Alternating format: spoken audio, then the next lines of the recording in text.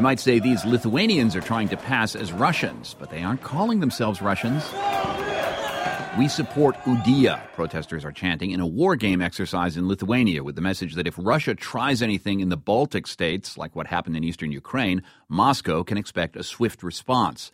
A lightning response, in fact, and that's what Vice News reporter Henry Langston observed when he went to Lithuania to exclusively witness Operation Lightning Strike, the 4-day war games exercise that was the first drill to prepare Lithuania's newly formed Rapid Reaction Force for such a Russian attack.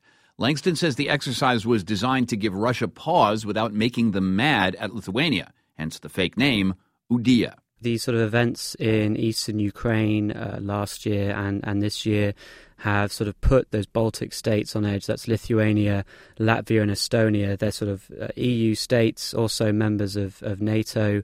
But given that Russia used protecting of Russian speakers in those regions as a pretext for that intervention, the same sort applies to the Baltic states. All three states have Russian-speaking minorities, and they fear that could be used against them in the future. Now, you observed Lithuania attempting to show some force here in the form of a war game.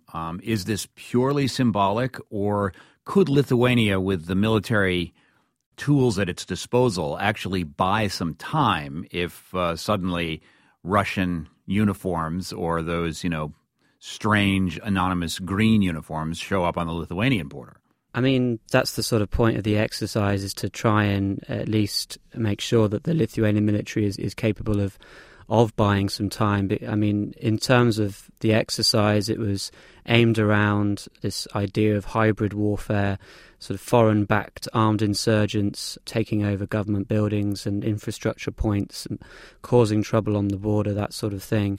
That the Lithuanians believe that they could handle and get a hold on. But if it became a sort of more conventional, large-scale invasion, this rapid reaction force that they created last year probably would not be able to buy the country that much time, and they'd have to sort of ensure that, or hope that, their NATO allies would step in to intervene at some point. Well, let's try to get a feel for how realistic this was. Listen. There will be a kind of, little skirmish here, and we will look for reaction from our own forces. But we do not know what happens next. Right? That's a part of the game. So that's one of the opposing forces' vehicles, and now there are some armed men now coming out of the vehicle and firing towards the Rapid Reaction Force.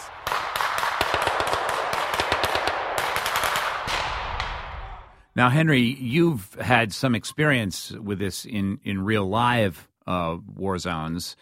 How realistic was this, and how much of a sense did you get that this was actual tactical maneuvers versus, some sort of theater? I mean, the Lithuanian military are pretty well drilled. They're well supplied, modern weaponry to an extent, and more so than the Ukrainian forces I've observed over there. It's as realistic as I think as these sort of exercises can really be. This was the first real nationwide test of the Rapid Reaction Force, so it was more about seeing how they coordinated with local police forces and also sort of police forces, the Ministry of Interior, so the National Police. Some of the drills, some of the techniques they were using were very realistic, but ultimately they're not being shot at for real.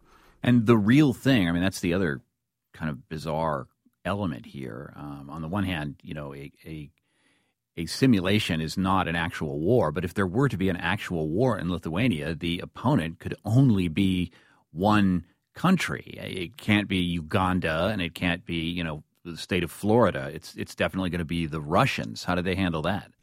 Well, I mean, that's the thing, that the Lithuanians have quite a close relationship with the current Ukrainian government. They're trying desperately to observe those tactics used by the pro-Russian forces and the Russian regular forces in Crimea and eastern Ukraine as much as possible to get an idea of what might happen if a similar sort of thing happened in Lithuania. These are difficult scenarios to train for and to practice for. But I think from what I've observed, I think they've got off to a good start, and they will always be essentially now one step ahead of any sort of pro-Russian separatist movement or whatever it is, because at least they'll have some sort of force designed to deal with it. And this is just basically what the Ukrainians didn't have. But they don't call the opponents Russians in this simulation, right? No, it's funny because the rhetoric coming from the Lithuanian government is it's quite obvious that they see Russia as a threat. But in terms of the exercise, they gave Russia a different name. The aggressors in the exercise were from the fictional state of Udia.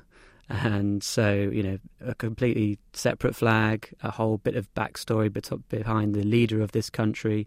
So, yeah, they're making sure that they're not going to cause a diplomatic incident with this kind of exercise. But ultimately, it's quite obvious who they're really talking about. I mean, it's absolutely artificial countries, and it has nothing to do with reality. That's the main idea we say during every kind of exercise. So we're definitely saying that that's not Russia right there? Absolutely. But we are saying that's Latvia there. That's no problem. That's no problem. That's Latvia.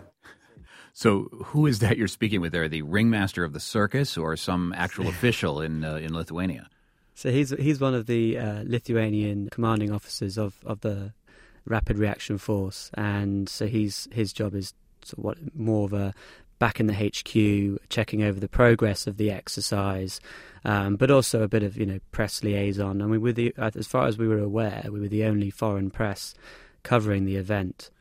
Henry Langston, any evidence during your reporting of NATO buildup over there, or the idea that has started to be reported this week that the U.S. may be preparing for as many as 5,000 troops to be supported by war materiel that's being sent to the front lines, including possibly some of the Baltic countries? Well, we didn't sort of observe any build-up. There's obviously you can see a lot of the American-made weaponry, tanks, APCs, that sort of thing. But I wouldn't say we observed a build-up. We know that over the past year there's been an increase in NATO military flights across the Baltic airspace.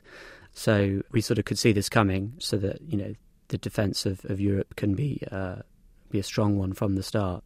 Some of the ground views of what looks like a new 21st century Cold War. Henry Langston is a reporter for Vice News, just back from Lithuania. Henry, thanks so much. No worries, thank you.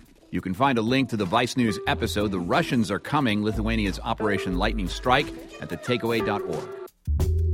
The Takeaway is supported by Lumosity.com, brain training designed by neuroscientists that has been used by 60 million people worldwide. With personalized training programs to challenge memory, attention, and problem solving. Learn more at Lumosity.com. And Curious.com, committed to helping people learn more than 15,000 skills like Japanese, Java, and juggling. Curious.com. Grow your skills.